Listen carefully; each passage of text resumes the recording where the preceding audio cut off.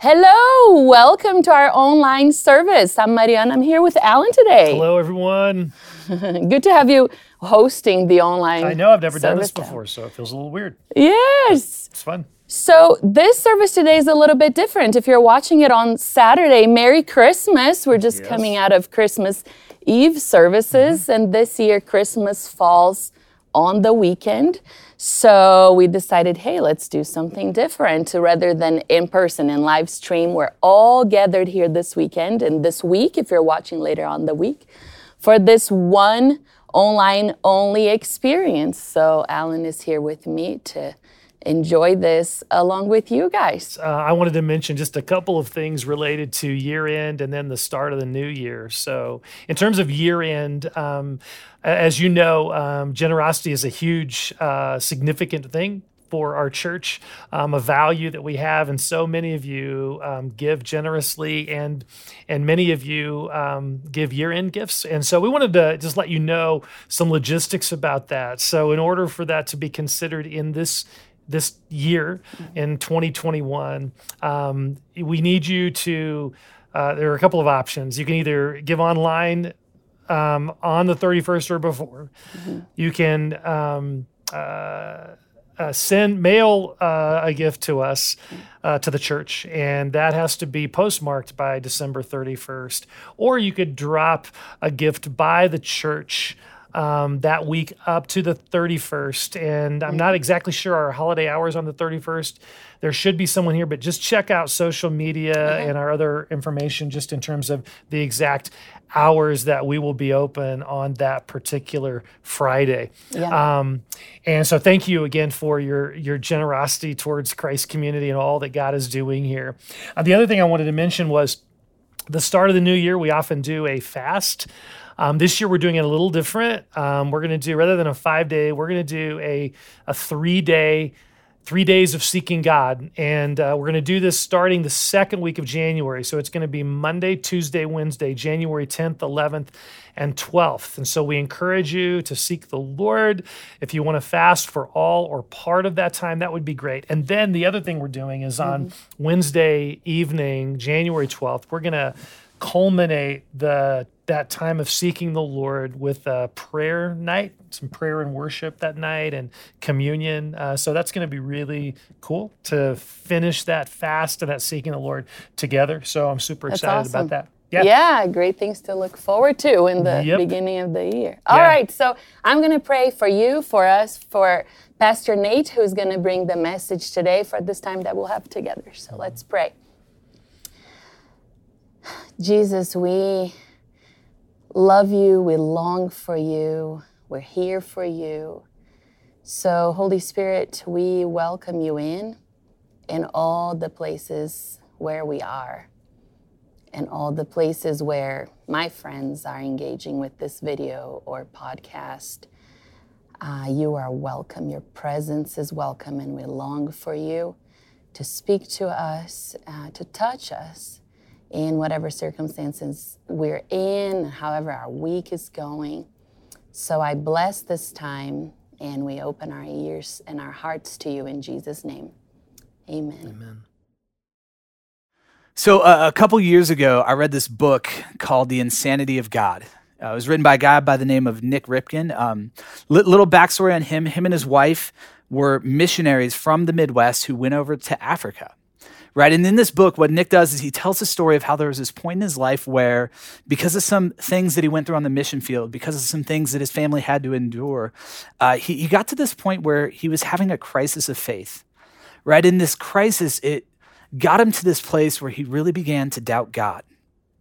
Right, to wonder if God was actually moving in this world, if God could do anything about the brokenness of his own life and the brokenness of the suffering of all of the people that he saw around him.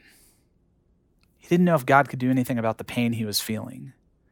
Now Nick, he tells us in this book that he didn't like that he was feeling this way. And so he decided that he was going to do something about it. And so he took kind of a little sabbatical from being on the mission field, and he went around and he began to travel to different parts of Africa and China to go meet with people who were a part of the persecuted church, right? People who were really suffering. And the thing that he wanted to know was simply this: did they feel the same way he did? Right? Did they have the same questions that he did? And most importantly, if they did, what were they doing about it? Right? And so over the course of the next couple months, Nick traveled around and he got to hear these stories of faith and of life and of experiencing God from people who, from all objective standards, shouldn't be able to tell them. Right? He got to hear about how even in the midst of all of these hard things that they were walking through, that these people who are suffering, they saw God as being faithful, as showing up, as doing these amazing, miraculous things, like God was working.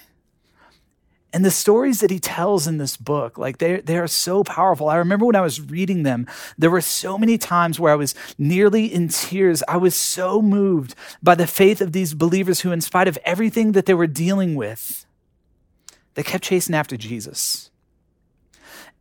And the only thing that was going through my mind as I sat and just reflected on these stories was simply this. That's the kind of life that I want to live. Right? I want to be so committed to Jesus. I want to be so on board with his mission here in this world that I would literally do anything for him, that I would give up anything for him, that I would endure anything from him. Now, at the end of the day, I got to imagine that you probably want that too. Right? When we hear these stories of Christians doing these crazy things for Jesus, like our hearts, they start to beat just a little bit quicker. We start to get excited. We start to wish that these were the kinds of stories that we ourselves could be telling, right? We want that. We do. But I really believe that most of us, we don't actually think we can do it, right? We don't believe that those stories could be true about us, do we? I mean, if you're like me, when you hear these stories, you think that these people, they're able to live that way because there's something special about them. Right? There's something that they have that we don't have that actually enables them to live in this way, right? They can do this because they're more holy than me. They're more qualified than I am. They're more gifted. They've got less sin in their life. They have less baggage. They've got less responsibility, right? These are the things that we tell ourselves. And I think sometimes we tell ourselves these things because we want to let ourselves off the hook, right? Like that's sometimes, but other times we actually believe them. But we've got to pause and ask, is that what the Bible actually teaches us? Right? Does it say that God only uses perfect people who have everything together? Well, no, it doesn't. In fact, it tells us quite the opposite. You see, the Bible would tell us that God's got more grace for us than we do sin for him. It tells us that there is no amount of sin or disinterest or junk that we bring to the table that's ever going to outweigh the grace and the mercy that Jesus offers us. It tells us that God doesn't call the equipped, but instead, he equips the called. It tells us that there is no amount of fear or insecurity or sense of inadequacy that he can't overcome in his desire to use us. You know, as we're here looking ahead right now to this new year, because after all, this is the last Sunday of 2021, as we contemplate what we hope to experience in our faith journey and in our relationships with Jesus in 2022, I want to propose that we don't do what we normally do, all right, which is just to come up with this list of things we need to accomplish, right? Some resolutions. I need to pray more. I need to go to church more. I need to read my Bible more, right? All of those are really good things, but my hope is that today maybe we could dream a little bit bigger, that we could look ahead to this new year a little more expectantly, expecting God to do bigger things, that we'd look ahead to this next year with hope, a hope for the kind of life that we could experience with Jesus, a hope to experience a life that is ultimately worth living. All right, so in our time together, I want us to explore a couple things that I think we need to understand if we're going to live that kind of life. Right? And to do that, we're going to look at a story that comes out of Mark chapter 5. So if you have your Bible, you can go and pull that out. It's also going to be up here on the screen, which is kind of cool. But let me give you a little backstory before we begin.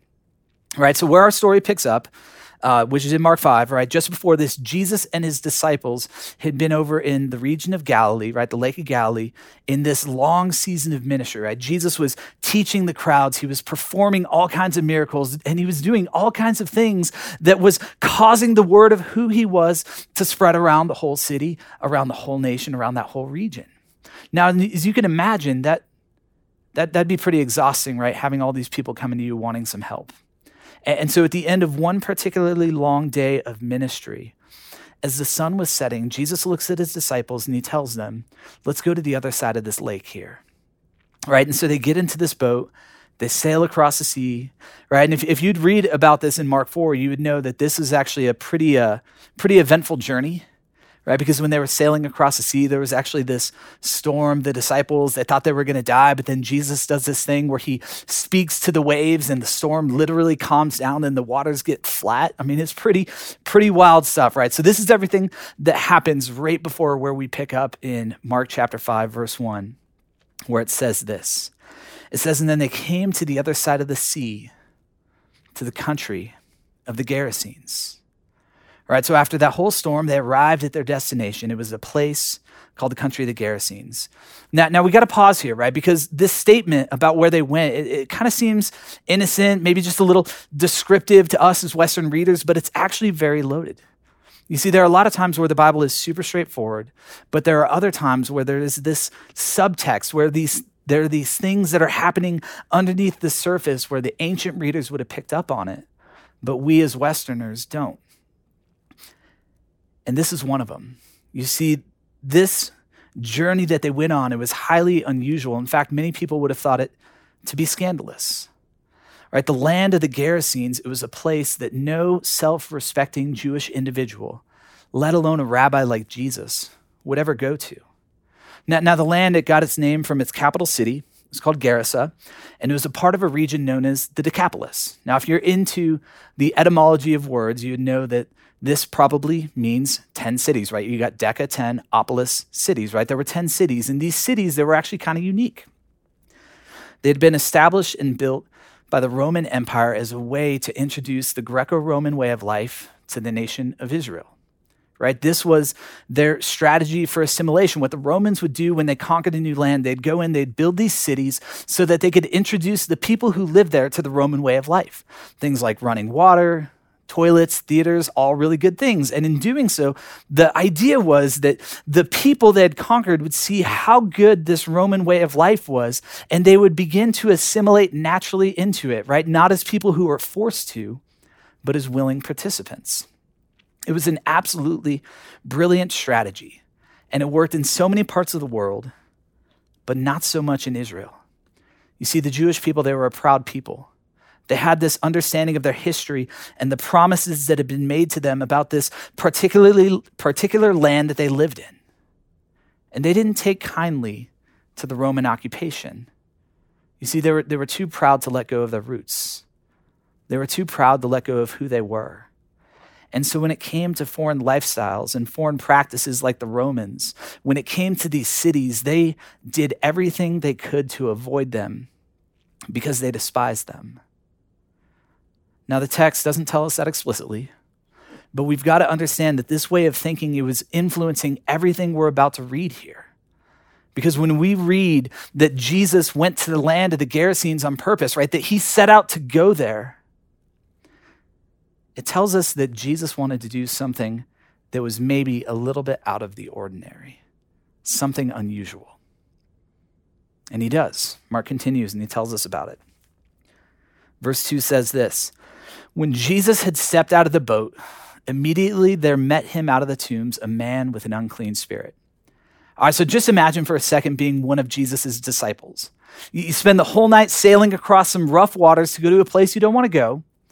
You've seen some pretty crazy things on that water that honestly probably scared you a little bit. And as soon as you get to the other side of the shore, to this place you don't want to be in the first place, guess what you've got? You've got a man with unclean spirits, which is just another way of saying he was demon-possessed, running up to your boat and yelling. And you've got to be thinking to yourself, what on earth is happening? Well, Mark goes on to give us some more information about this guy. it says that he lived among the tombs, and nobody could bind him anymore, not even with a chain. For he had often been bound with shackles and chains, but he wrenched the chains apart, and he broke the shackles in pieces. No one had the strength to subdue him. Night and day among the tombs and on the mountains, he was always crying out, and he was cutting himself with stones. All right, so now we find out a few more things about this guy. He is demon-possessed. He lives in a graveyard, and that's not the only weird thing about him. He's got superhuman strength, right? So people, probably his friends and family, had at times tried to subdue him, both to protect him and to protect other people, but these chains, they couldn't hold the guy. He would literally rip them apart, right? Everybody who tried to subdue him failed miserably. And so instead of trying to help him anymore, the people of his city, they drove him away, which tells us that this guy was utterly alone and probably had been that way for many, many years. He spent his days running around the tombs, cutting himself with sharp objects and screaming. Now, this story, it's actually told in a couple of the other Gospels as well. And Mark leaves out a detail that I personally find to be really important. This guy, he was naked. That's a pretty strange welcome party to, crossing the sea and getting to this place you were going to. Well, Mark continues on. In verse 6, it says that when he saw Jesus from afar, he ran and he fell down before him. And crying out with a loud voice, he said, "What have you to do with me, Jesus, Son of the Most High God? I adjure you, by God, do not torment me." For he was saying to him, "Come out of that man, you unclean spirit." You see, when this man sees Jesus, he drops everything he's doing and he runs up to him and he falls on his face before him and basically says, "Why are you here? And please don't punish me." You know, what I find so fascinating about this guy's response to seeing Jesus is how quick he was to recognize the lordship of Jesus. I mean, this guy was the epitome of evil, at least in the way the ancient world thought about it. And not only did he recognize the power and the authority of Jesus, he also feared it, right? He bowed down before him.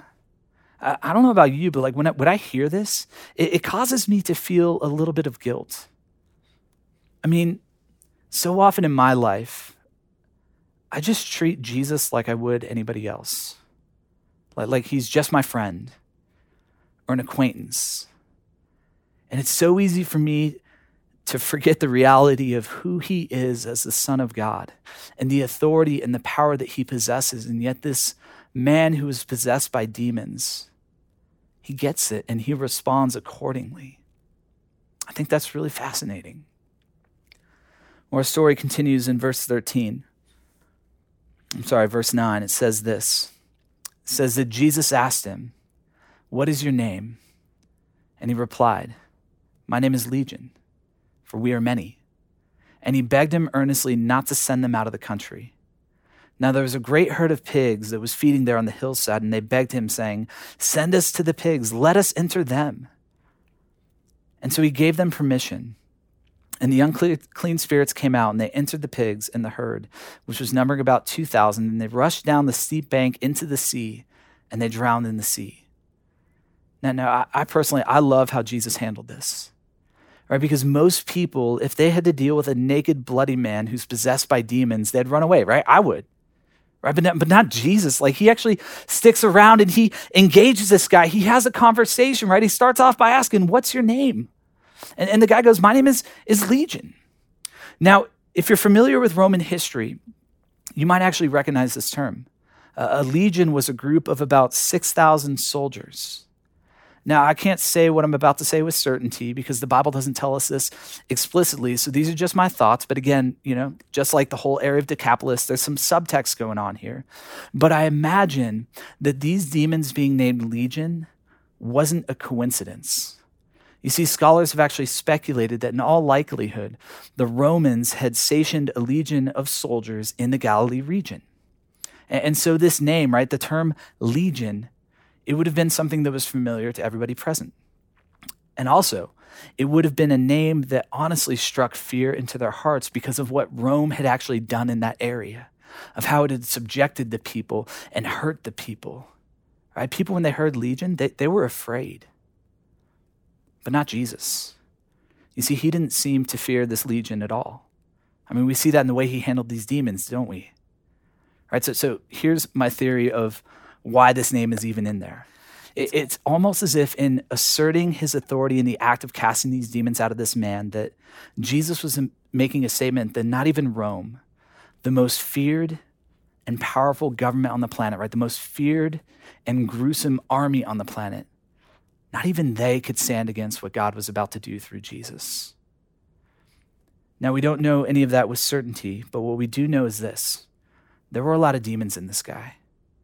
And when they saw Jesus, they knew they were done, because they knew that Jesus was in the business of liberating people from bondage.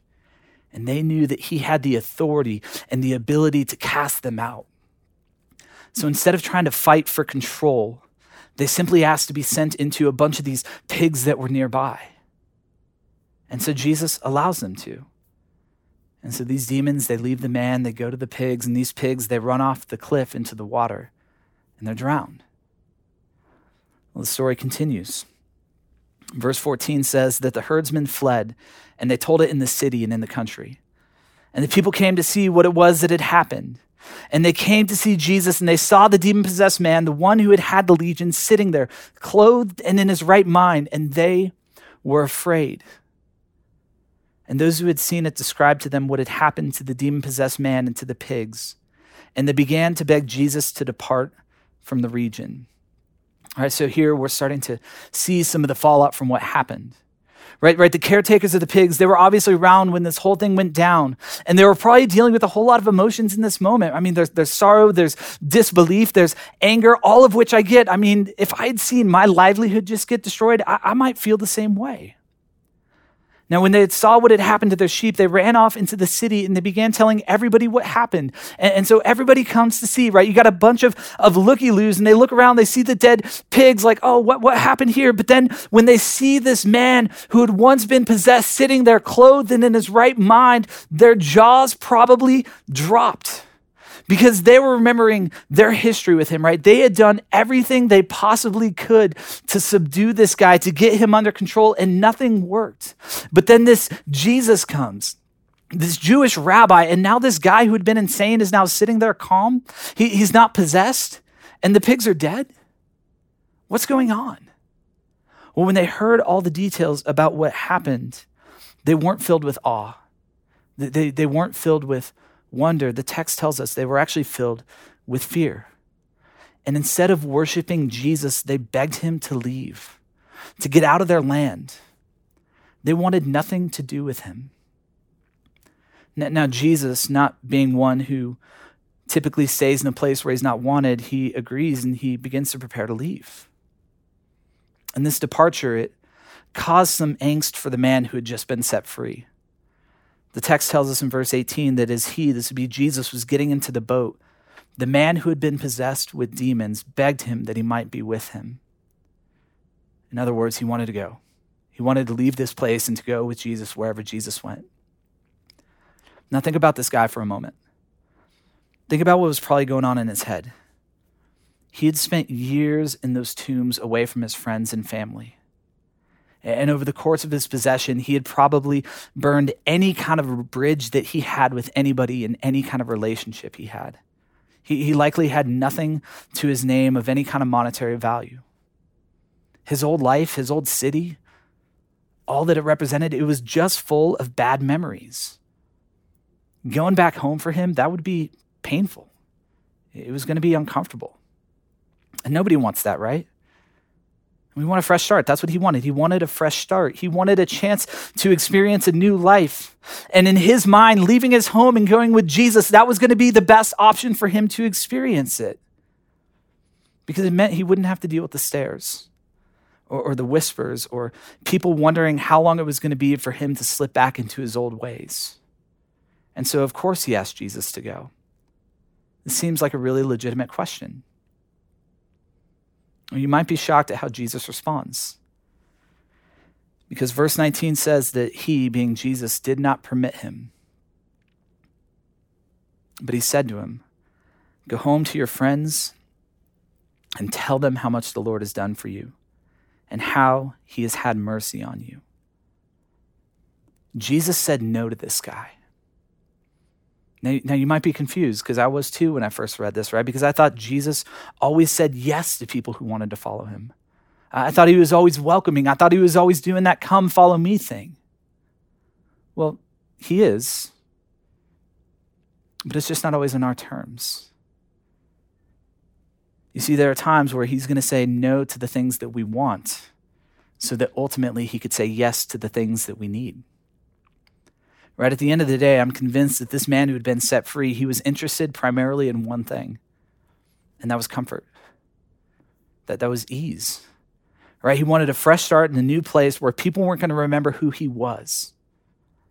And what Jesus knew is that that's not actually what he needed. You see, Jesus knew that he actually needed a purpose. He needed a calling. He needed to experience redemption. He needed to be a part of something that was bigger than himself. He needed a life that was worth living. And it wasn't going to be found in running away from the hard things. It was actually going to be found in going back to them. So instead of allowing him to come with him to escape the pain and the awkwardness of life where he used to live, Jesus instead said this: go back to that place where you're from and tell your story. Remind people of who you used to be, and then, tell them about how jacked up you were. Own all of that stuff. Own all of your brokenness. But then here's what I want you to do. I want you to tell them about what I've done for you, about the mercy my Father has shown you. Tell them about how awesome God really is, that he's not just this fairy tale written about in some ancient book, but he's actually living and active and moving in this world today. And the way that they're going to know this is true, it's by looking at you, right? You're going to be the proof, because they knew who you were. And now they're going to see who you are. Your life is going to be the proof of all that God can do in you and through you.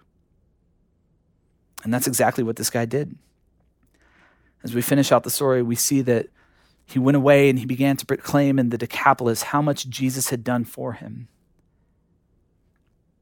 And everyone marveled. This man was obedient. He did what Jesus asked of him. And people marveled, right? Like, they saw God for who he was, and they responded. People's lives were literally transformed because this man said yes to this hard thing that Jesus asked him to do. It's beautiful.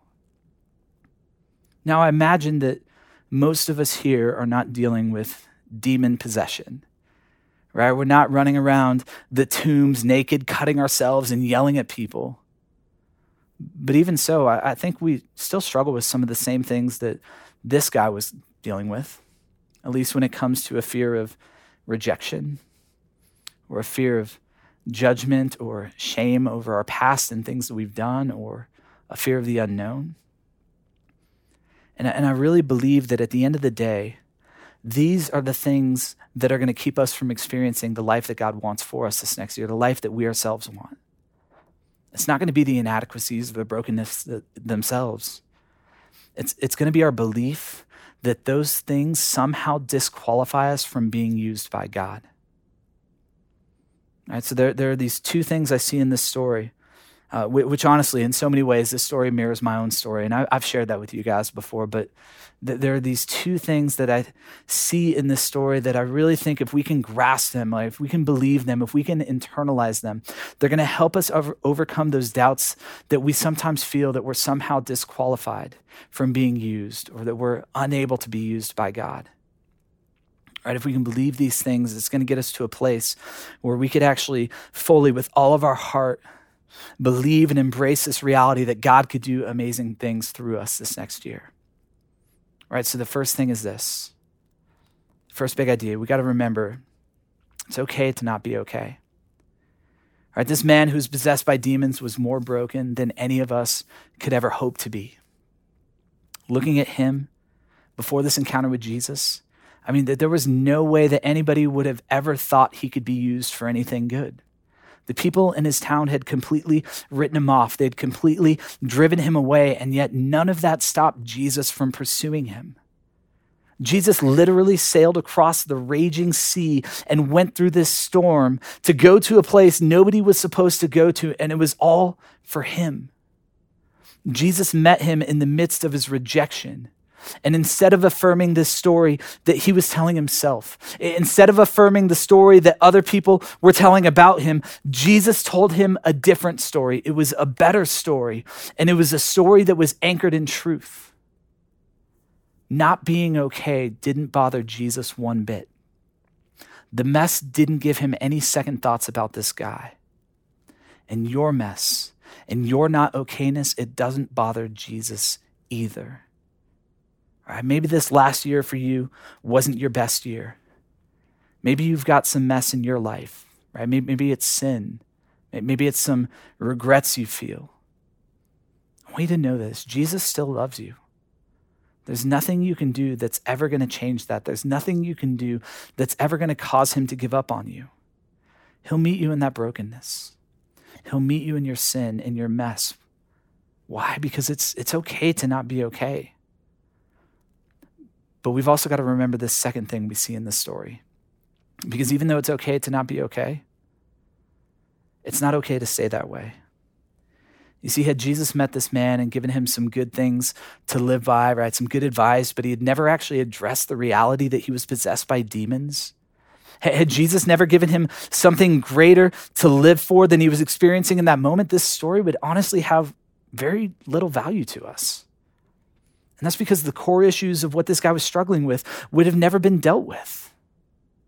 Right? Jesus called this man to a greater purpose. And for him to do that, it meant that he first had to be healed.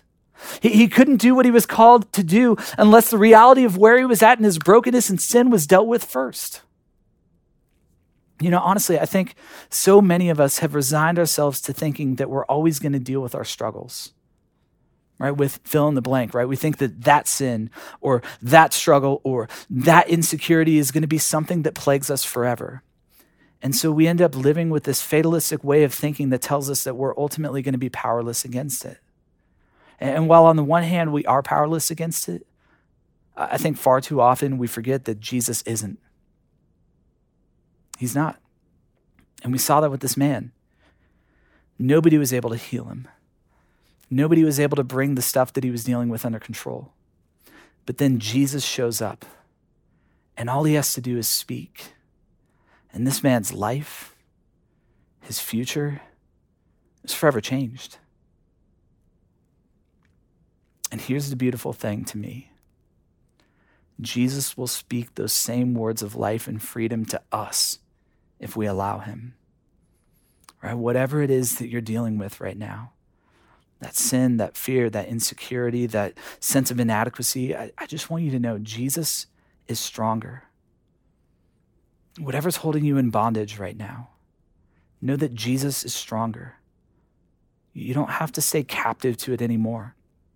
You don't have to be identified by that thing anymore, because Jesus is offering you freedom. The only question is, will you take him up on it? Let's pray. As we pray, I want to invite you to just have a conversation with the Spirit about a few different things. And the first is this: as you reflect on this past year, as you think about where you've been, I just want you to ask the Spirit, has there been anything that you've been dealing with that's been keeping you in bondage? Is it a sin or an insecurity or maybe something else? Ask the Spirit what that thing is. And then once you've identified it, cry out to Jesus and invite him to speak those same words of life and freedom to you. The words of deliverance. So take a few moments to do this.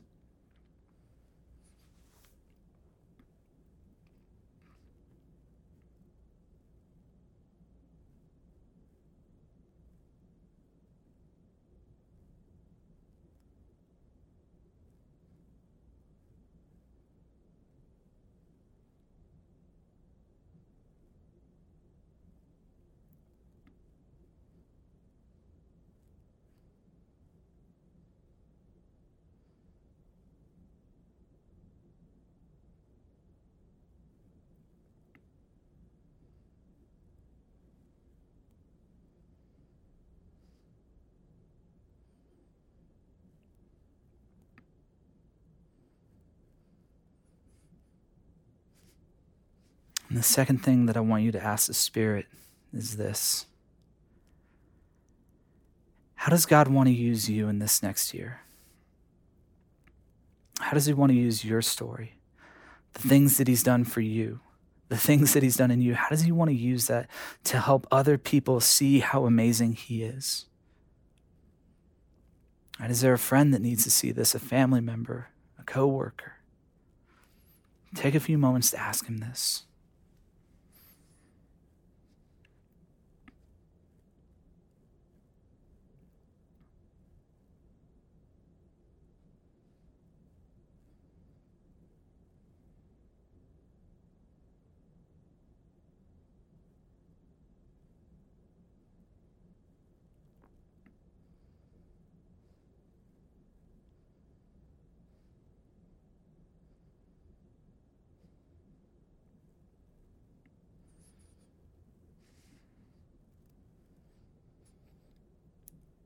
Jesus, you are in the business of liberating people, of setting captives free. The message that you came to proclaim was a message of good news, of hope, and of freedom. And our prayer, Lord, is that this next year, is that could be something that we would experience. Much like this man that you set free. Would we not be held in captivity to the things that hold us back, our sins, our fears, our insecurities, but would we cry out to you? And would we accept this mission that you have given us here in this world to proclaim the good news of who you are and of what you've done wherever it is we are? Would we get to the end of 2022 not looking back with a list of regrets, but instead with this long list of stories that we could tell of how you have moved through us to draw people who are far from you near to you? Jesus, we want to be used this next year. We want the city of Greeley to be impacted because of what you've done through us. We want the county of Weld and of the state of Colorado and so many more other people who are watching this. We want our lives to make a difference. And so we ask, Lord, that you would use us. We cry out to you. We say, we're here, set us free. And Lord, use us to do whatever it is you've called us to do. We want to live boldly in 2022, Lord. We really want it to be our best year ever. So would you go with us, Jesus? I pray this in your name. Amen. Well, thank you for joining us today. If you have any prayer request, if there is anything we can just agree with you in prayer, please go to our website. We have a chat available for you, or you can submit prayer requests. We would love to be praying for you this week. That's on our website, yes? Yes. Uh-huh. Mm-hmm. Yep. And would you dismiss us with a blessing? I would love to. Yes. Let me just declare a blessing over you. Mm-hmm. Now may the Lord bless you and keep you. May the Lord make his face shine upon you and be gracious unto you. May the Lord turn his face toward you and give you peace. In Jesus' name, amen. Amen. Have a great week. And Happy New Year.